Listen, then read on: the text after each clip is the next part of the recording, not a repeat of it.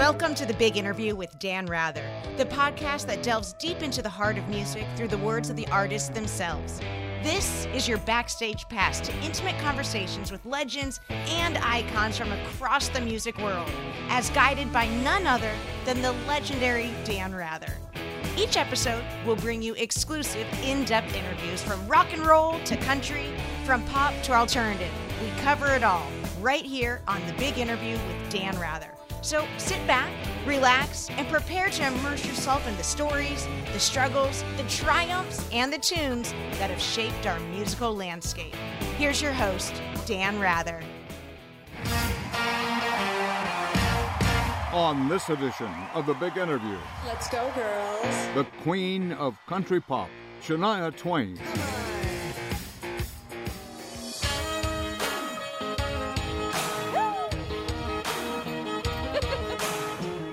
Hello. So pleased to see you. Watch the light. Nice to Pleased see to see you. Thank you. Welcome to Chaos. Any man of mine better be proud of me. Even when I'm ugly, still better love me. Shania Twain is the best-selling female country artist of all time. Cool. She has sold more than 100 million albums worldwide and has recorded some of music's biggest hits. Yeah, you're still the one I run to, the one that I belong to. You're still the one I want for life. Before there was Carrie Underwood or Taylor Swift, there was Shania Twain. Bold, beautiful, and unapologetically herself. Come on my head, do what I dare. I wanna be free, yeah. Feel the way I feel. Man, I feel like a woman. Shania Twain first appeared on the Nashville scene in 1993 with the song What Made You Say That off her self-titled debut album. Maybe tonight I'm gonna tell him how I feel. That album didn't do so well, and skeptics wondered just how long she'd last. But the music video for that single made an impact. What made you say that? Was it the moonlight? Was it the stars? Bearing her midriff, Shania Twain rocked Nashville to its core and got the attention of mega rock producer Mutt Lange. Together, this dynamic duo produced what would become Shania's breakthrough album, 1995's The Woman in Me. The album sold more than 10 million copies, making her the first female country music artist to reach that level. In 1997, Shania followed up with Come On Over, which to this day holds the record for best-selling album by a female artist in any genre. Honey, I'm home and I had a hard day. Shania Twain's signature sound soon turned her into a worldwide crossover success. Throughout her nearly three-decade career, she has empowered women through her lyrics So you got the looks, but have you got the touch? and style. Yeah, I think you're all right, but that won't keep me warm in the middle of the night. That don't impress me much. In 1993, Shania Twain married her music producer and co-writer Mutt Lange. And in 2001, they had a son. But in 2008, Shania's world turned upside down when her music partner and husband of 15 years had an affair with her best friend. To make matters worse, she had contracted Lyme disease in 2004 and nearly lost her ability to sing. It took me so long to be strong. But her voice is back, and she has since remarried. It's been 15 years since Shania Twain released an album, and now she has another #1 hit. You have this new album out now, which, by the way, it zipped to #1 pretty quickly. Had to make you feel good. It made me feel supported. And you know, a lot of people have asked me how scary it was putting a new album out after 15 years. You know, it takes a lot to scare me in life anymore. I don't scare easily. And I've seen a lot, I've lived through a lot.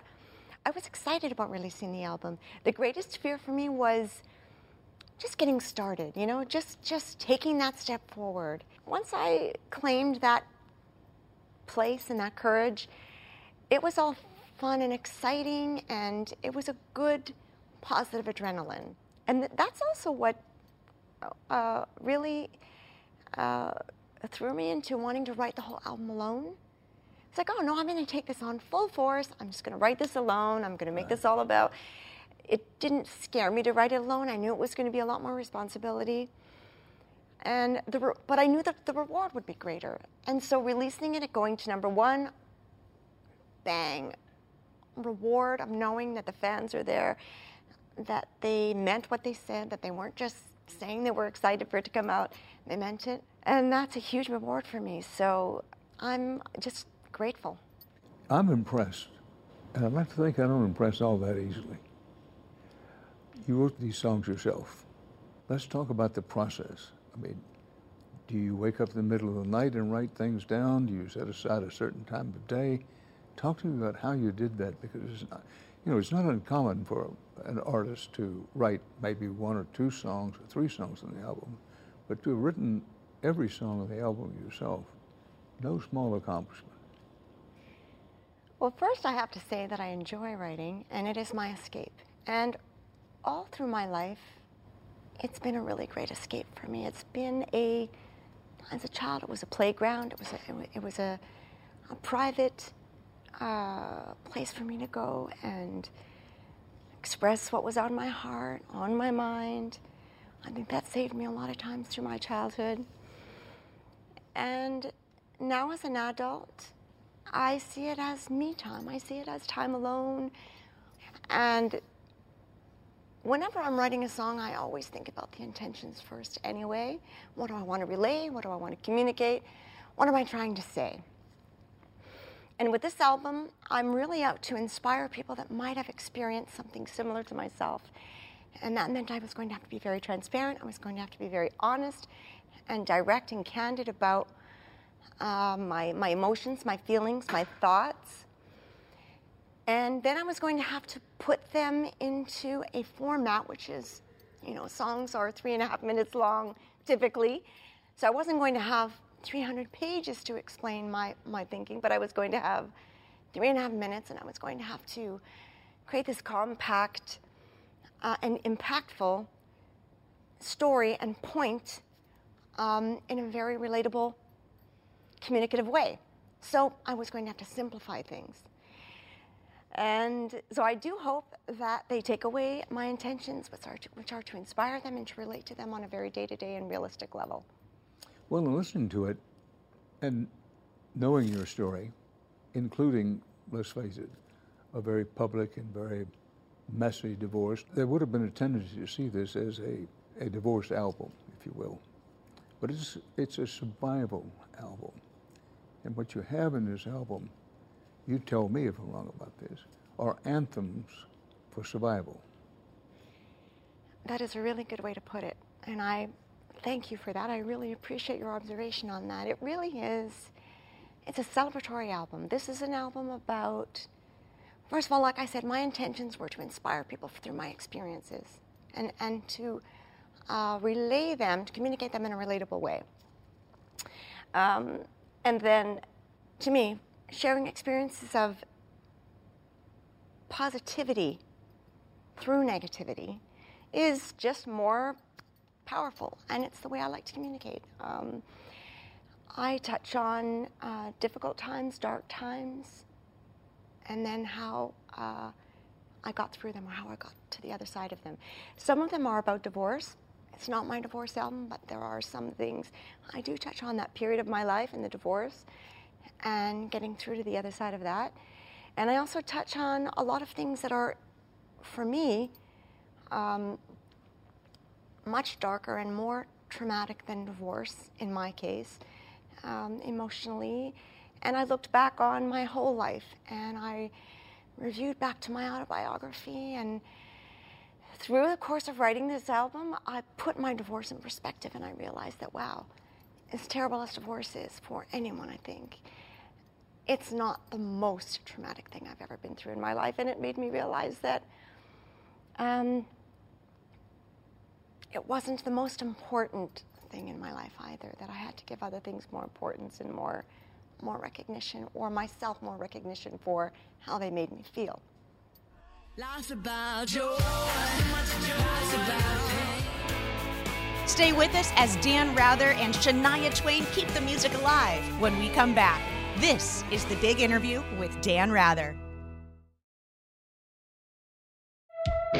Welcome back to The Big Interview with Dan Rather. Let's listen to history come alive with Shania Twain. Shania Twain was born Eileen Edwards and grew up in Timmins, Ontario, Canada. Her biological father left when she was just a child. Her mother remarried Jerry Twain. He later adopted Shania. But the Twain household was a turbulent one, oftentimes violent, and money was scarce. At 18 years old, Shania left home to pursue a career in music, but her dreams were soon put on hold. Well, you said, as you thought it through, divorce wasn't the worst thing that happened to you in your life. What has been the worst thing that happened? There are a lot of underlying things that I reflect on, but there are more obvious things like my parents dying in a car accident together. Nothing will ever or has ever been as devastating as that. I think that shocking death as well is very, very difficult to absorb. It takes, because there's no preparation time. You're not ready. You haven't said goodbye. You haven't had a chance to apologize for things. You haven't had a chance to address things, to express things that you didn't get a chance to express yet. And I was really, really lost. My foundation was gone, and I had, we were already a family that was quite destabilized by life and things that life had thrown at us, but still having a place to call home, or a place to call that was home, was comforting. And then once that was gone, there was just nothing. There was nothing left. I had no... And you were at what age then? You were in your early 20s, 21? I was in my early 20s, yeah. The last time I saw my parents, I was 21 years old. So I was 22 when they died, and I just wasn't ready. Well, I appreciate you sharing that, as maybe, if not the worst thing has happened to you, is high up there. How have you gotten through these things? I mean, some people succumb to liquor or drugs or depression. I did consider drastic measures. I have gone through moments like that. I've gone through very dark moments. I've gone through moments of wanting to just move on from this life. I just realized that it scared me in retrospect and in reflection enough to just never want to go there again. My life has affected me. I'm not unaffected, but I just move on somehow, and I've paid a lot of prices for it. I do suffer from my past, but I soldier on. You soldier on. Now, what has helped you do that? I've gone through a list of things you didn't do. Now, let's talk about things you did do. Did you go into deep prayer, deep meditation? Did you take breathing exercises? I mean, I'm really interested in how you survived. I can tell you that the way I've survived all of these challenges from the very, very beginning of my life, the core attitude that I've had is, I don't want to make light of these things. I want to be very careful with this, because I don't want people to see it that way, but my survival attitude is, it's not as bad as it seems. there's a better day tomorrow. Time will change things. So I always look forward. I look ahead. And that's right from the very beginning, my early childhood of a lot of really difficult times. I have a song on the album called Swinging with My Eyes Closed. And that is exactly that. It is exactly about going through life swinging with your eyes closed. It's about, even when you feel like you can't see what's around the corner, or you don't know what's ahead, or you're blinded somehow, that you still have the courage to move forward. There's something very liberating in fighting for that right to not give up. It's a choice, and it doesn't feel like a choice, but it is a choice, and that's, I guess, where the courage comes in. And I have a real compassion for people that don't find that courage, because I think that we can't judge people that don't find it. I think we have to help people that don't find it. We have to inspire them, because I feel that I was gifted with this courage. But when I'm looking at fear specifically, there was one time I was probably, I would say 3.5. My parents were having a fight. And my father, he grabbed her by the hair and hit her head on the side of the toilet bowl, put her face in the water, and was basically drowning her, just lifting her up every once in a while. And she came up, and there was toilet paper on her face, and she was just limp. And then he dragged her into the living room, and so now I'm 3.5 years old. I can't do anything about this. I can't protect her. I'm too little. I'm too afraid. I can't do anything about this. And we all just ran out into the snow, standing in the doorway, sorry, in the open doorway, help us, screaming, standing barefoot in the snow in our pajamas, till the police came. And then I look at later years, and as I got older, I started fighting back. I would grab anything I could. One time I grabbed a kitchen chair and I hit him over the back. And I'm like 10. So I hit him over the back with the chair, and then I run for my life, because I'm thinking, I know what he's capable of. He's violent. I know enough to run for my life, but I had the courage to stand up, just try to save her life for that moment. And then as years went on, it all evolved. But even when you cannot see what is around the corner and what is next, if you are going to survive, whatever the circumstances are, you have to step forward.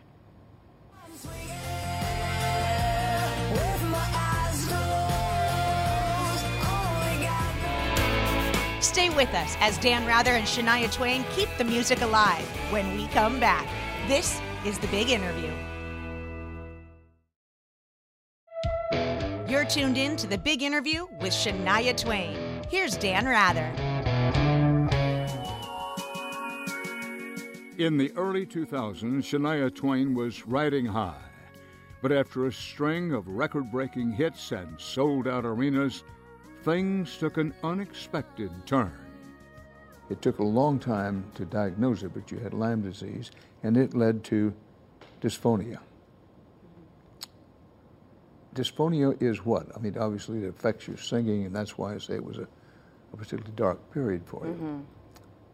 But explain to us what that felt like. You're a singer. You're a world-renowned singer. It's part of, if not your central identity by this time, and you lose it. Yes, singing is a part of, it's a joy that was gone.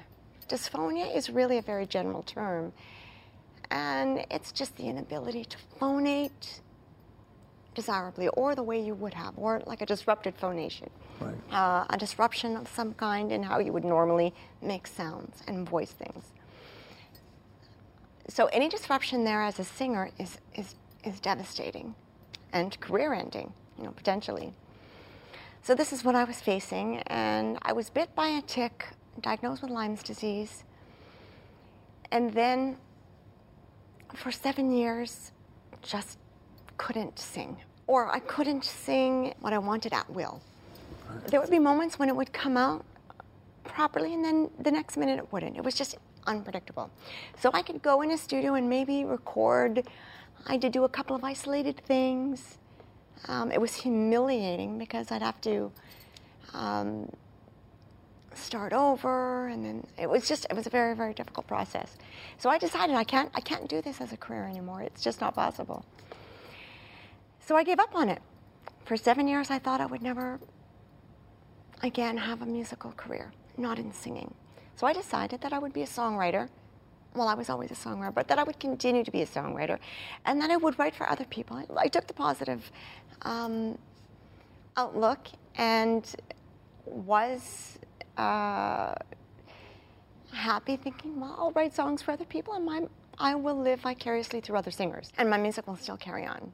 So from that 7-year mark, it took 7 more years before I would fully learn how to manage. It took 7 more years of physiotherapies, more in-depth, scientific and medical exploration on what was going on. 7 more years to really connect the dots between the dysphonia and the issues with phonating properly and the Lyme's disease.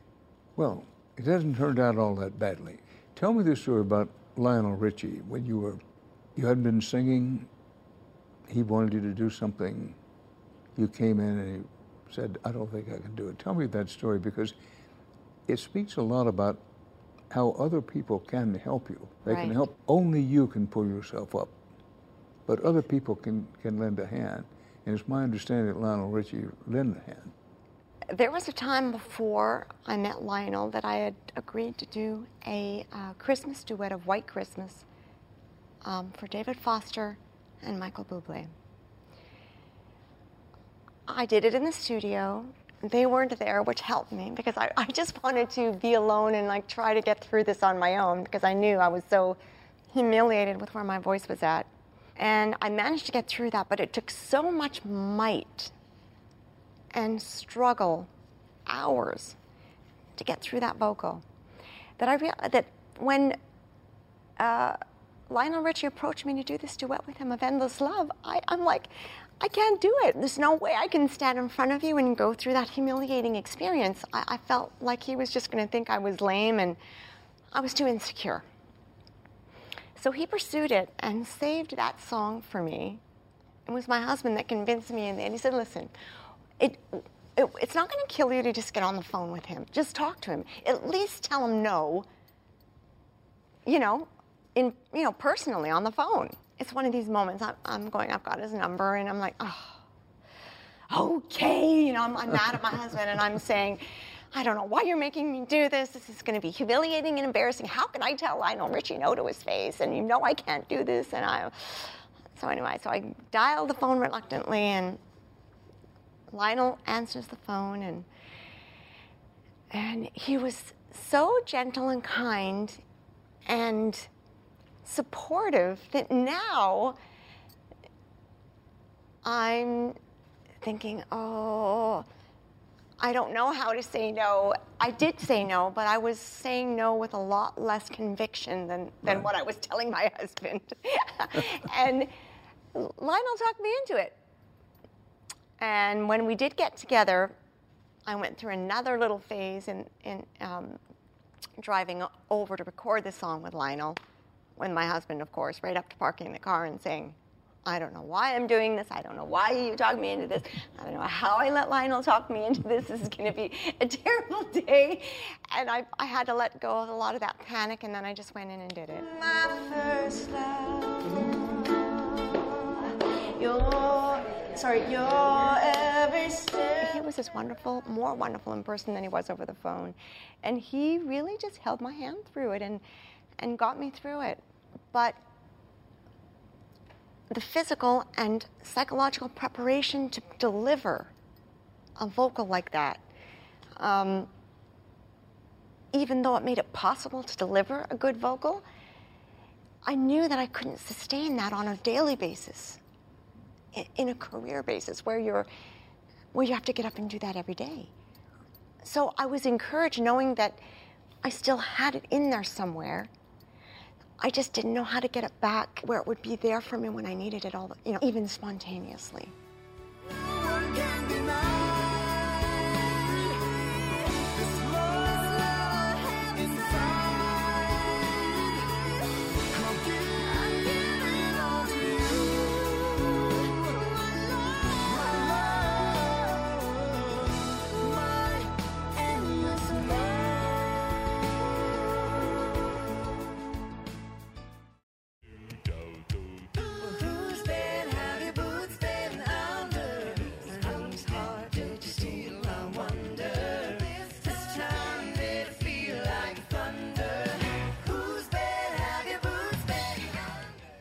There's so much ground I want to cover with you. I'll never get to it all. But I feel obliged, and I really want to talk about at least 2 or 3 of your songs, and you tell me how it came to be and how you felt about it as the years go by. About Whose Bed Have You Boots Been Under? Okay. Well, I wrote that song in a little cabin in the woods, like an 8x10 size shack, when I had my dad's wood stove in there, a little Franklin, for heat, and no plumbing or anything like that, and a little sofa bed. And I would just go in there for days at a time and write songs. And Whose Bed Have Your Boots, the title came from a saying that my grandmother used to have about cheating. And it was something about crumbs in the bed, or I don't know whose crumbs, or I don't even remember the saying, but it just, I thought, okay, well, there's traces of something that are giving this story away. The echoes of that resulted in that song. Exactly. So I figured, okay, I've got to find a clever way of describing infidelity, and so whose bed have your boots been under? And the alliteration, I like alliteration. By the way, this question just occurs to me now, and it's public knowledge and you've talked about it. But when you found out that your husband at that time had taken up with your best friend, honestly, did you consider shooting him? Oh, that's a good question. I didn't. I thought I would be more violent, or violent, period. I wasn't violent at all. But I was so angry that it's almost as if I couldn't be angry with him, but I wanted to be violent with her. I don't know if that makes any sense at all. I was more hurt by him than I was angry. I was more disappointed and hurt. And then with her, I was just sheer angry. And I never thought of shooting her. But I did think if I ever got her to the ground, I'd shave her hair. Something like that, Yeah, I understand. Yeah. Keep in mind the context that I don't know if that's considered violent or not, but I felt it would be degrading and somehow satisfying to shave her hair. Well, remember, I'm a Texan by birth. I didn't say it jokingly, and you said, which I think is very revealing, that whatever violence you felt like putting out was more directed at the woman than at your husband. It was. Well, let's move on with our songs. I can't go down the whole list of hits. You've had so many. And for people who don't know it, let's point out that you have sold more recordings than any woman ever in country music, and arguably as much or more than any woman in any genre. So let's talk about That Don't Impress Me Much. Well, that song was meant to be a very cheeky, which I think it is a very cheeky female perspective, certainly. And a lot of my songs speak from a very liberated point of view, woman's point of view. I like to use a sense of humor with my lyrics. This song is a very good example of that. And there was a time right at that moment when I was writing that song, when Mutt and I wrote it together, there was a scandal with Brad Pitt being naked with Gwyneth Paltrow, and they were all exposed. And I thought, I just don't agree with this level of, privacy invasion.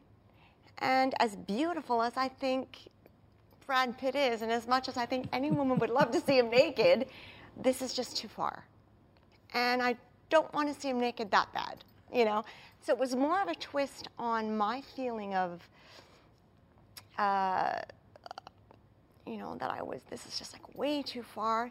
He's gorgeous, but I don't need to see him naked if he's not willing to pose Well, I that can way. see it applying for women in all kinds of circumstances. I mean, a guy with a big Rolex watch and a bespoke suit comes up to you at the bar, but you could say, that don't impress me much. Exactly. But a beautiful naked man is not going to impress me under the wrong circumstances. Right.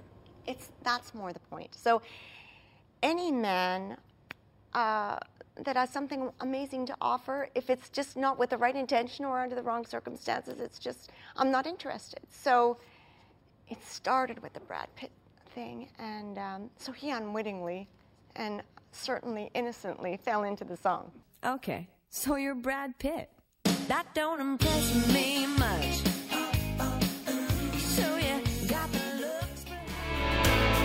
You're listening to the legendary Shania Twain Dish the Truth with Dan Rather in The Big Interview. We'll be right back. Now, more of Dan Rather's Big Interview with Shania Twain. Here we go, count it in. 1, 2, 1, 2, 3. Am I dreaming or stupid?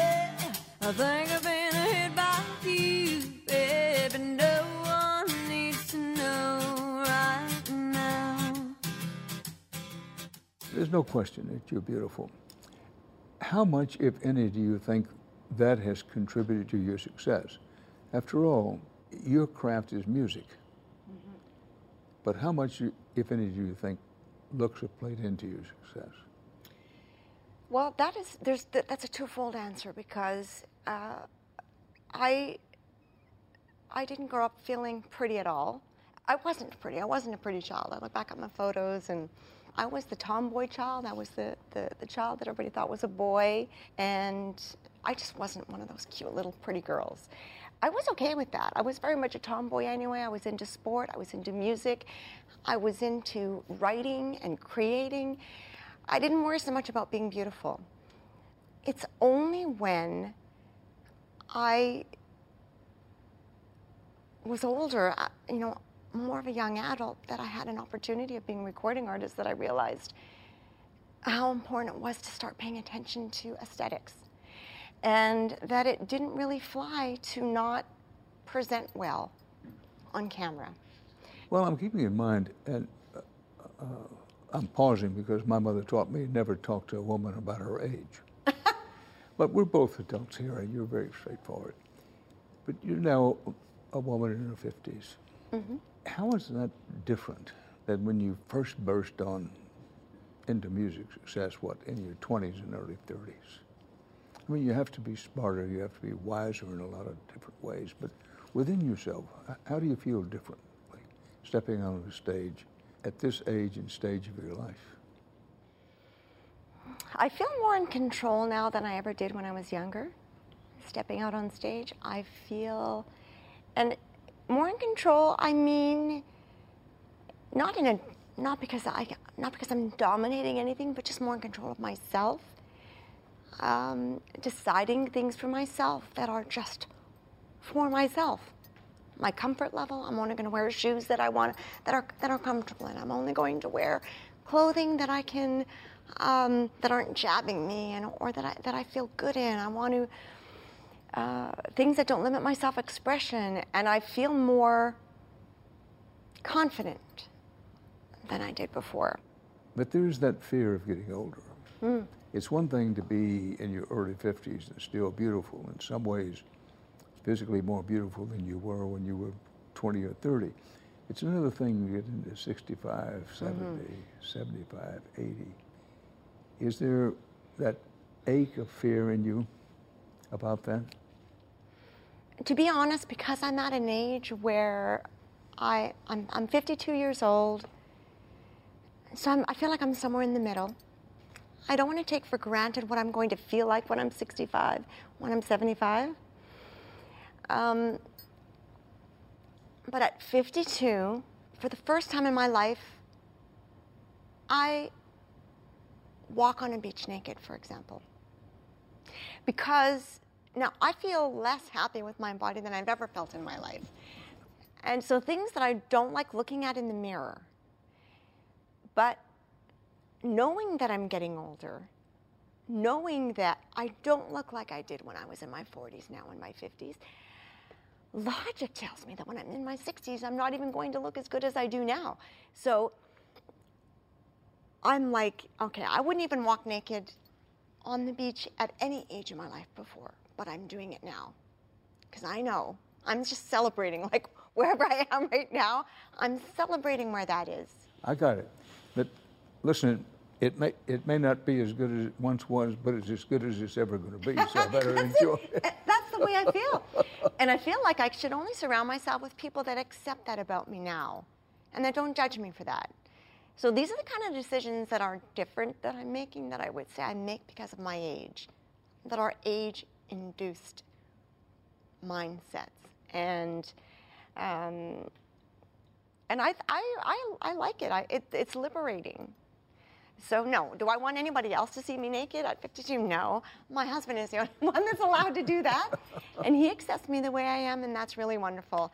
I would not be married to anyone at this point in my life that didn't like my body the way it was now. And that goes for the rest of my life, you know. I'm just not interested in being judged. So I do look at life that way, and how you know, the advantages and disadvantages. So I see the advantages of, as I get older, my body will melt more and more and more. But I plan on just adapting my life around that, I guess is what I'm saying. I'm gonna get you, it's a matter of fact. I'm gonna get you, don't you worry about that. You now have a 16-year-old son. You know, there is that theory that one of the most dangerous beings on earth is a 16-year-old boy. But Yeah. what have you learned at 16? He's no longer strictly a boy, but he's not yet a man. So what have you learned from that experience? I've learned so much being a parent of all his ages. And now that he's in his teens, I have to say that there's a great pleasure in watching him gain his independence, watching that evolution from boy tween to man. That's the phase he's in right now. And I'm grateful that he is an independent thinker. That means he argues with me. But I see it as a healthy thing. I now see really more of who he is as a person, because when they're less mature, it's very difficult to understand if it's just lack of maturity, lack of ability, lack of talent, you don't know how to read them as well. But now I just really see him for who he is more than ever before, and it's a pleasure. I know it's a difficult age, but he's more of a pleasure now than ever. I'm loving this age. What, if anything, have you tried to teach him about relationships with women? Well, the difficult time with raising a boy right now is because we are in a stronger period or phase of female assertiveness, liberation, female liberation, minority liberation, or equality. His perspective on things is so different from when I was dating boys of his age. He also feels liberated by it. He's having to learn a whole new set of rules, I guess, if you will, and I have to respect that. Naturally, in relation to the album, you're touring. You're going to tour. What do you like the most about touring? I mean, from the outside looking in, it seems an impossible job. I think it depends on what phase of your life you're in. For me, I can speak about the different phases I've been in and how they've been posed, how touring has posed different challenges. At this point in my life, I see it more as something I will enjoy more than I ever have. I'm going to enjoy the fashion more than I ever have. I'm going to enjoy the reunion with the fans more than ever. I've got new music now, and for the longest time I didn't have new music. So I'm excited about it. I'm excited about, I guess, getting out there and playing more than I ever have before.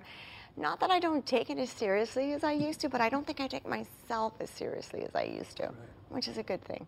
Yeah. Well, what's next? What's ahead for Shania?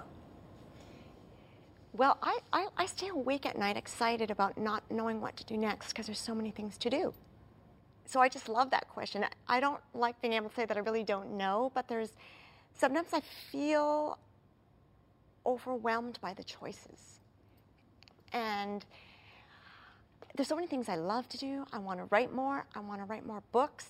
I do want to write songs for other singers, but not because I can't sing them myself anymore, but just because I want to. And I want to make more albums myself. I want to share my cooking skills with other people because I have a lot of knowledge about health cooking and how it's helped me and other people. And acting is something new in my life that I've just discovered I enjoy, that I never experimented with before. So that's a new experience. So there's just an incredible amount of things to do still. Well, cooking skills. There are cooking skills and there are cooking skills. Mm-hmm. Let me give you the Dan Rather test, which is not everybody's test. Honest answer. Okay. Can you or can you not bake biscuits from scratch? Absolutely. And you can bake biscuits from scratch and make cream gravy to go with them? Absolutely. It would be vegetarian cream gravy, though, because I'm vegetarian. Right. You would still like it. You might not know the difference. No, I know the difference. But No. You would know the difference, but you may not taste the difference because I'm quite good at making vegetarian gravy. Well, if you're really good, you might be. But listen, my test is if you can bake biscuits from scratch and put together almost any kind of gravy with them, then you are indeed a cook. So when you talk about cooking, you have cred. You know, I'd talk to you the rest of the afternoon, but the time has run out on us. Thank you so very much. Thank you. Not only were you terrific, but I really appreciate you being in the moment. Thank you very much. Thank you. And that's it for this edition of The Big Interview. Let's go. We're always eager to hear what you have to say, so please follow us on Facebook and Twitter, or send your comments to viewer@access.tv. Don't want you for a night. And that concludes another great episode of The Big Interview with Dan Rather. We hope you've enjoyed this journey into the life and music of our special guest as much as we have. Now remember, if you love what you're hearing, be sure to subscribe on your favorite podcast platform. We'd also appreciate it if you would leave us a review and maybe even share the show with a fellow music lover. And to stay up to date with all things related to the show, you can follow us on social media, where we share behind-the-scenes tidbits, previews, and so much more. Until next time, keep the music playing.